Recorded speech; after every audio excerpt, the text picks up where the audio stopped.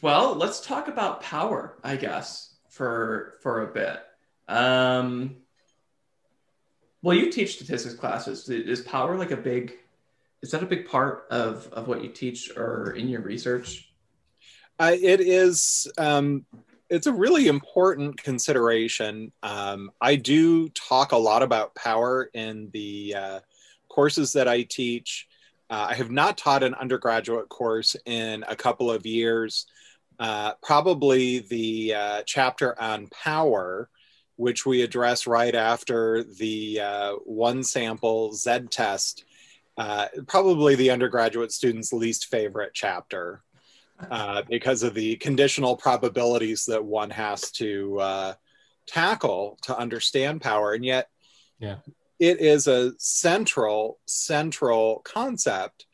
And, power, effect size, type 1 error rates, and type 2 error rates are all intimately intertwined. And you can't really come to grips with any one of those notions, one of those concepts, without coming to grips with all of them. So they're deeply intertwined, and it's not a subject that's an esoteric sort of secondary consideration. It's not, oh, we're worrying about distributional assumptions for tests that are robust to large violations of those assumptions. We're really talking about a core concept. Yeah. It's funny you say that because a couple months back, we were discussing of starting this video series on statistical power, just one video, right? So I started initially doing that, and I was like, wow, I can't really explain this in 10 minutes without revisiting prior concepts. Like, I need to do types of errors before this. Like, okay, now I'm doing type of errors. Hey, I kind of need to explain the null and alternative hypothesis way before that. So it kind of ends up snowballing to this 6 video long series. And at the end, you kind of get into power and how to have it quite, adequate power, not to make those type 1, type 2 errors. So It was quickly like, all right, write the book now, and then we'll piece it back together concisely. I had I had a good intro stats course on the graduate level. I had some on undergrad level too. Power was probably one lecture. I don't blame them for not spending that much time on it, because I feel like most of the research I read is just kind of there to cover your bases. Like, hey, did you do a power analysis before you started this? Or before you said you needed XYZ animals? Like, it was just like a shield to protect yourself from reviewers. You're like, oh, let me just go back and pretend I did one. Rather than, I think maybe I have a better appreciation for it now in order to like why it is important, and why you should actually care about it. Well, in defense of that, post hoc power analysis, if you're working routinely in the same experimental paradigm and you have an intuitive sense of the rough effect sizes that you're expecting to detect, and you've seen what sample sizes have worked in the past, and you plan your future research based on those previous experiences, one can have a native intuitive sense of, yeah, we're going to need a little bit larger sample size than normal, or oh, we can get away with a little bit smaller sample size in this particular case because you have a reasonable set of experiences that guide those decisions. When you start asking for funding from external sources, however, it's pretty helpful to have done an a priori power analysis so that when you go to ask for, a couple $100,000 in a small grant or a couple $1 million, that, the people giving you the money know there is a reasonable chance, if there is, the expected effect out there, that you'll be able to detect it. And it's sort of a shock sometimes when you're exploring new experimental paradigms and you think, oh, Well, I'm using my past experience, and having, 20 people per condition should be fine. And only to discover one of your measures is not as reliable as you'd like it to be. One of your measures has a lot more noise and measurement error in it than you'd like. And all of a sudden your effect sizes are a whole lot smaller than you thought because of that attenuation due to unreliability. And it's really disheartening to realize that you had less than a 50% chance of detecting an effect, and that instead of spending, hundreds of thousands of dollars conducting the research, or even tens of thousands of dollars conducting the research, you could have just flipped a coin. And, simple coin toss. Oh, yeah, hey, there's an effect there. It's really sobering. It's not a good moment in science when you start realizing, I didn't find the effect I was looking for. And now I discover that I had less than a 50-50 chance of doing so. And so the question remains unanswered. And we don't have any sort of definitive, no, this isn't out there, because we still don't know. We didn't have a good chance of detecting it. Yeah, on that note, I experienced something similar when we were trying to design this new experiment that kind of had no data, right? And my PI was like, do a power analysis, see how much sample size we have. It's like, okay, I'm making an educated guess on the effect size here. I have like 0. There's nothing out there. And then I'm just going to plug in some random number. Here's the sample size it brings out. You do the experiment, and then the power comes out to like 0.3 or something like that afterwards. Just like, I just spent like 5 months. Or you find out, you're like, oh, I need like 1,000 samples. Yeah, this isn't going to happen. Oh, man. Yeah, it leads to some craziness. And when my sister was in graduate school, and we overlapped for most of it, she worked in reproductive physiology. And, an N of 1 for her would take weeks and weeks to collect. And she had to maintain a breeding rabbit colony to provide the ovaries that she was doing her research on. And so when we started doing power analysis for the analyses, and she just started laughing and couldn't stop laughing. And she's like, I'll retire before my research is finished for my PhD. Maybe I'll have children or grandchildren who want to, continue the cause.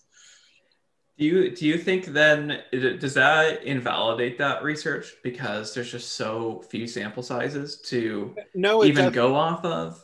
No, it doesn't invalidate the research at all. What it means is that one has to be very, very careful to consider a set of hypotheses that are testable, and that one has to exert a whole lot more experimental control and control the extraneous factors, rather than saying, oh, let's add this as another factor in the design.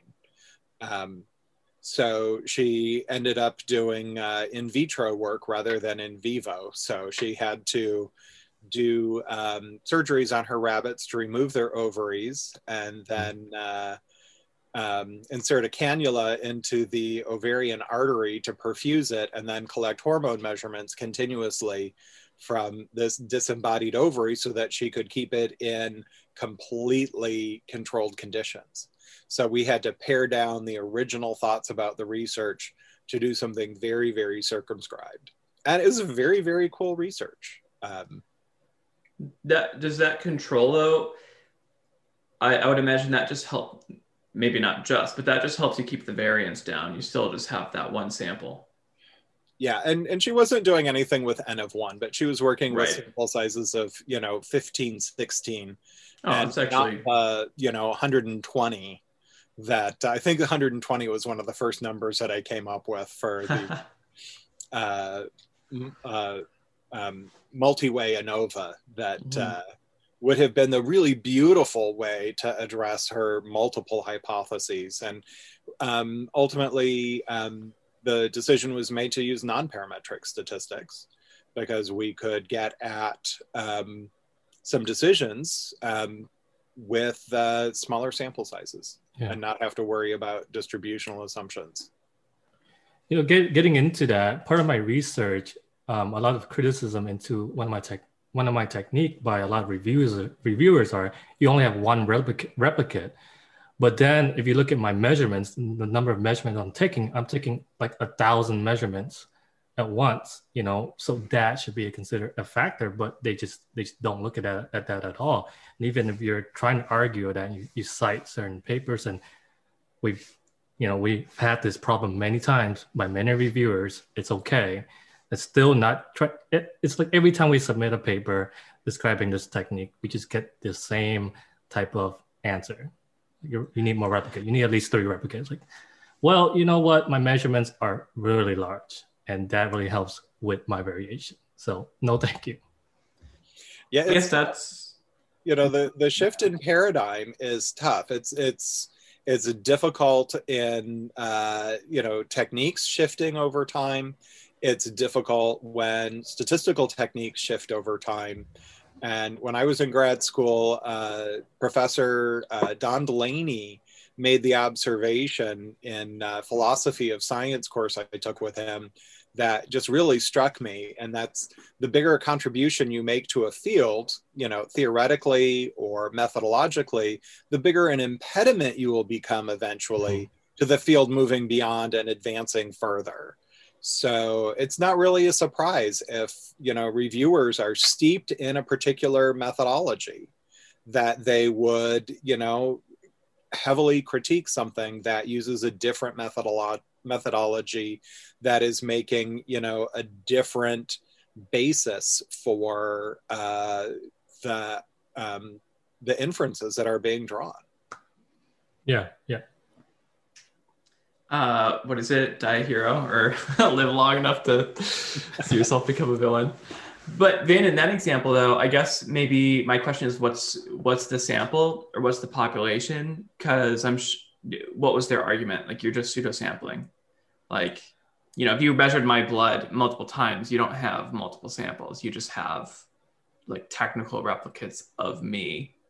Yeah. So for your technique, like what in that specific technique, right? Let me explain the kind of experimental technique. It's essentially a probabilistic model of 2 bonds forming between protein, right? So we have 2 cells essentially, and we have proteins decorated on them, specific proteins that we're testing, and we want to measure their binding rates.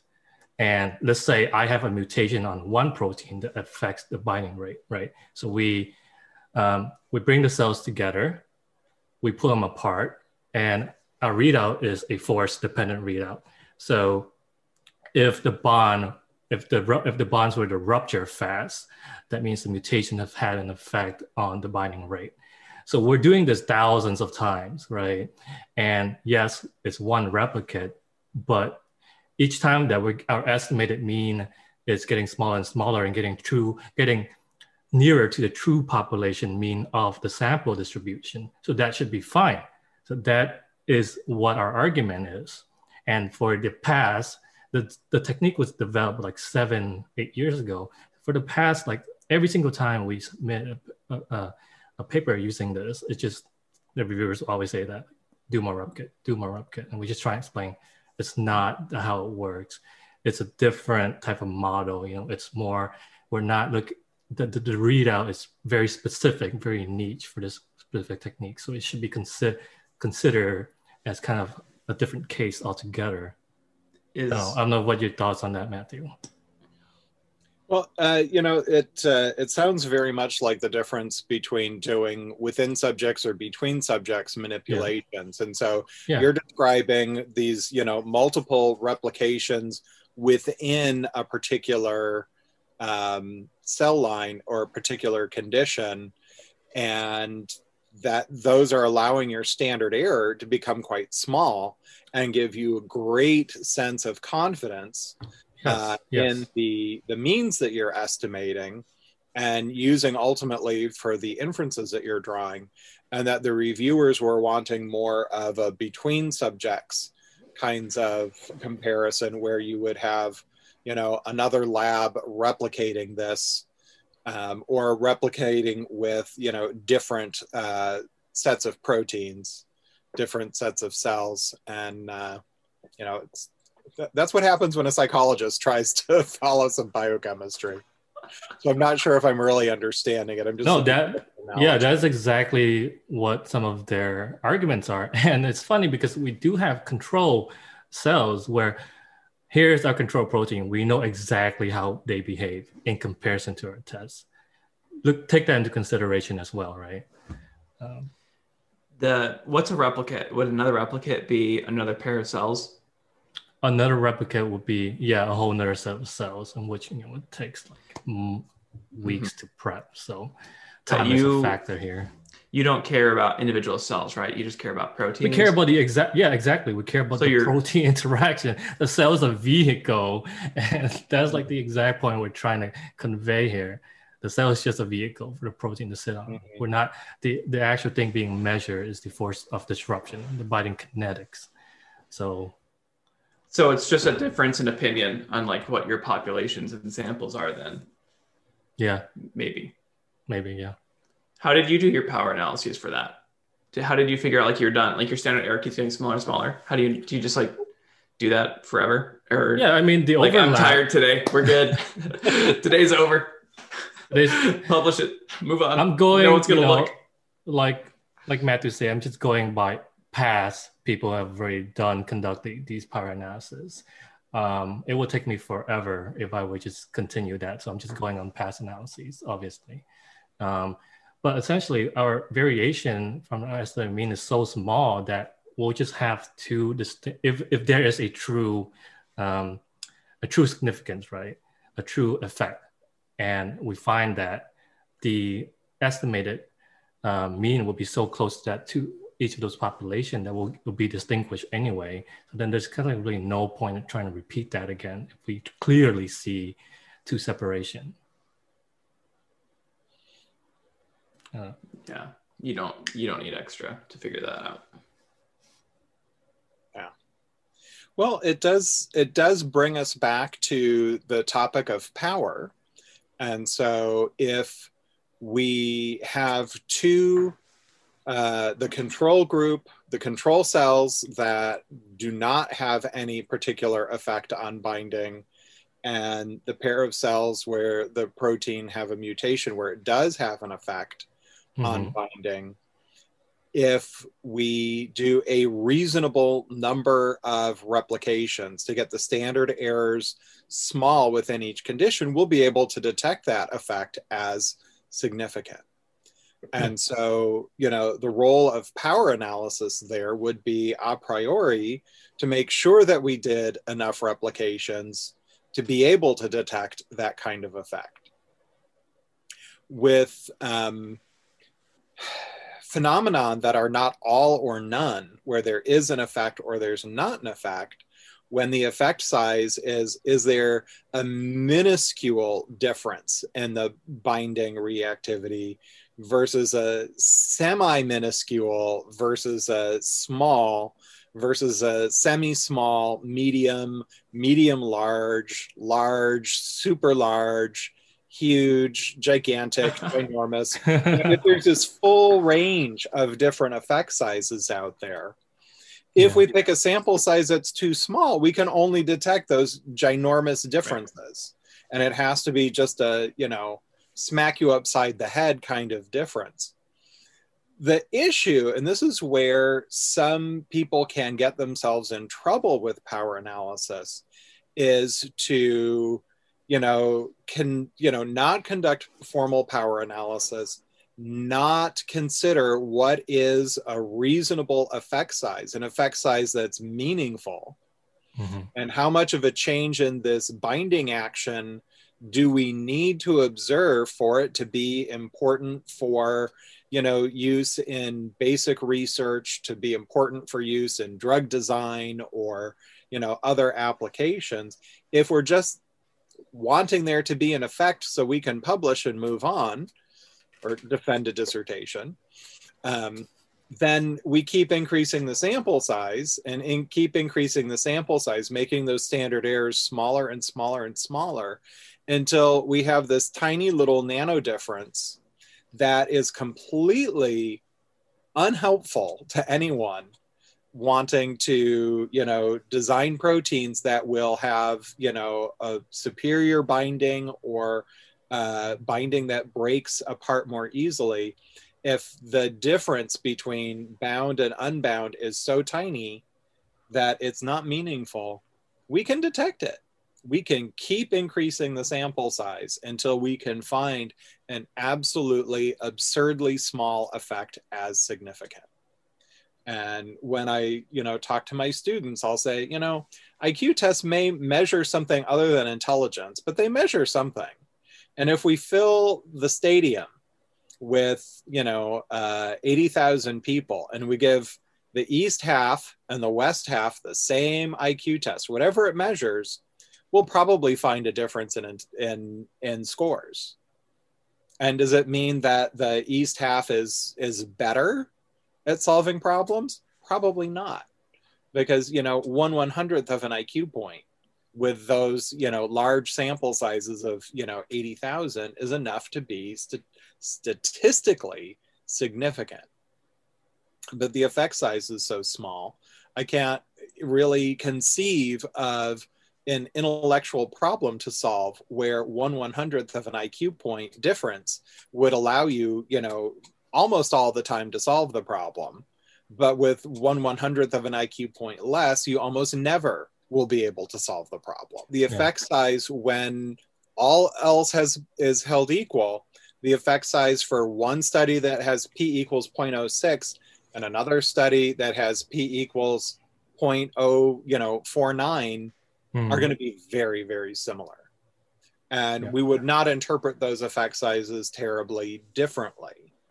And so the problem with continuing to add, samples to increase your sample size, decrease your standard error, and achieve statistical significance is that with somewhat unlimited resources, and I know that's not the case, but with unlimited resources, you can always get a large enough sample size to reject the null hypothesis.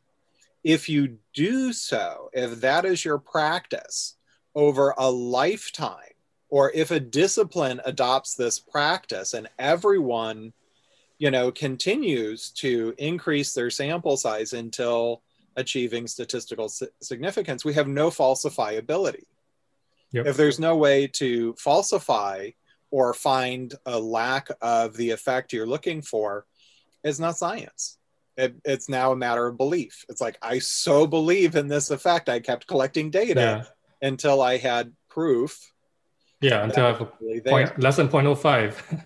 It's like, and of course, type 1 error. If this is the true mechanism, then that effect size that you end up reporting after you've gotten an obscenely large sample size is going to be very small. And people are going to look at that and think that's not terribly practical. That is not going to lead to a meaningful difference. And so then your sample size ends up becoming a proxy for your effect size. And let's just calculate the effect size. Okay, Vin, let me pick on you for a second.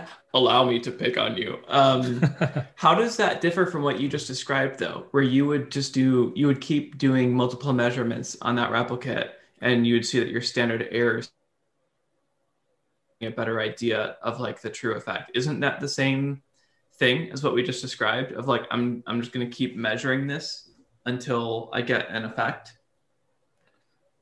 For that, the way I see it, you're looking at multiple comparisons, right? In my study, even though I'm having set like a measurements of 1,000, that's still just one comparison. Like you're not doing a comparison at like measurement 900, I'm not like 920. Exactly. I'm not doing one comparison, having this p-value, doing another comparison, having another p-value, and then keep doing that until I'm finding a p-value low enough. That's just committing a type 1 error, right? You're just trying to find that one chance, even if it's very low, that you have a statistical significance. I'm just saying, I'm going to do one comparison, and I have a shit ton of measurements. And based on all the previous controls I've done with test proteins, to guide my effect size. That should be enough. But isn't that the same? That's the same. Okay, I'm making a couple of assumptions here. I'm assuming from all those other things, though, you were like, well, how much do I need to find an effect, to find significance? And now that is now guiding all of your future decisions on how many to do. So it comes back to, I don't think it's that big of a deal, but it's still the same thing you're doing, right? It still is, but it kind of isn't as well, right? Like this gets back to the same thing. I'm doing one comparison. If the probability of landing that one comparison is extreme, it within the true population mean and allow me to reject the null hypothesis is high. It should be high based on the previous experiments, right? Then that should be fine. Like again, I'm not doing one comparison and for this specific protein, this specific mutation, and then continue doing it, even though all the comparisons I've done in between tells me that there's no difference. But I keep doing it until I see the significance. I'm not doing that. Right. It sounds to me then, as you're describing this process, that you had a very fixed effect that you were looking at. Yes. And that the effect would happen or not happen. And so you didn't have the risk of having such a large number of replications that even a minuscule effect would be observed, because your effect is either there or it's not there. So if that's a dichotomous effect, the effect size is either 1 or 0, because you either observe it or you don't. And I think that's where what you did was sort of an empirical power analysis, because you had a fixed effect that you were looking for. How many replications does it take? Well, 1,000 has worked well for other people. And in the experiment you're describing, 1,000 worked well in your case as well. So it sounds like that was an example of doing an intuitive power analysis, and that, you didn't have the risk that is so prevalent in my field, which is that, these effects are not all or none. They are, very nuanced and, continuous in nature. Yeah. So I think that sets a clear difference. Yeah.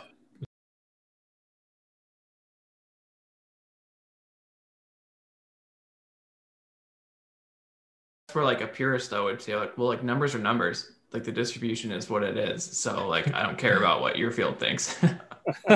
You just don't have the power. Oh my gosh. I'm not saying that's how I feel, but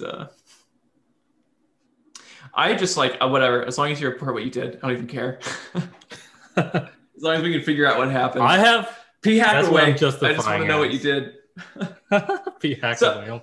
I guess so. A watershed moment. That's way too dramatic. A new realization I had is, like people say, was the study adequately powered? Thinking that there's like one number of power for an entire study, but it's per measure, right? So, yeah, you said this earlier, Matthew. Like some of your other measures might be horribly underpowered to be able to make any conclusions. So I guess in mine, at least, it's just kind of this like check the box. Was the study powered well? It's like, but powered to do what? And what's of interest to you, and what's of interest to the principle irrelevant to someone else going to read that. They're like, oh, I'm actually interested in all the stuff you kicked over in supplemental, and for these things, it is powered well enough. I mean, maybe that's the point of why you should move to effect sizes, because then you could just compare across all of them easily. Yeah, and of course, effect sizes sound like the best thing since sliced bread, because you create a numeric index. It allows you to compare results from different studies using different paradigms, different statistical analyses, can generate the same effect size, or an effect size in the same metric. Many of the effect sizes that are out there, effect size measures, have equivalents and formulas to translate from one to the other. And so it sounds great. And so if we say, screw null hypothesis significance testing, screw the p-value, let's just report these effect sizes for everything we do, and that's all we need to know. Great. We've now reduced our science to a descriptive one where we can describe how the effect size, and then, was that effect size significantly different from 0? And now we're right back to square one with not having a basis for making a yes or no decision. We let's go continuous. Let's have this, range of effect size from, 0 to 1. A lot of them are geared in terms of proportion of variance accounted for, and, proportion of variance explained. But how big is big? We come back to that same problem. So it's not a panacea. It's not going to fix science. It's not going to, be a cure-all where we blindly, compute and report effect sizes and throw all the rest of it out the window. They need to be used in conjunction. You could still generate confidence intervals though for those effect sizes, and I guess that's your point. You come back to what is testing. I guess so. A problem that we will encounter forever with our company is we are 90% of the time coming in after all the research has been done. Like the researchers who did it, they're not even like at the institution or organization anymore. There's just no going back to do anything different. It is what it is. And yeah, we did exactly what you just described. We did the hypothesis testing and it was like, oh, like everything is super significant. I have no idea what to make of this.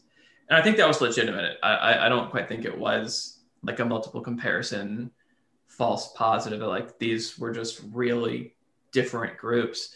So then we said, okay, well, let's do this effect size thing. But then I think what helped is, we would plot, here's the effect size of group 1 and 2.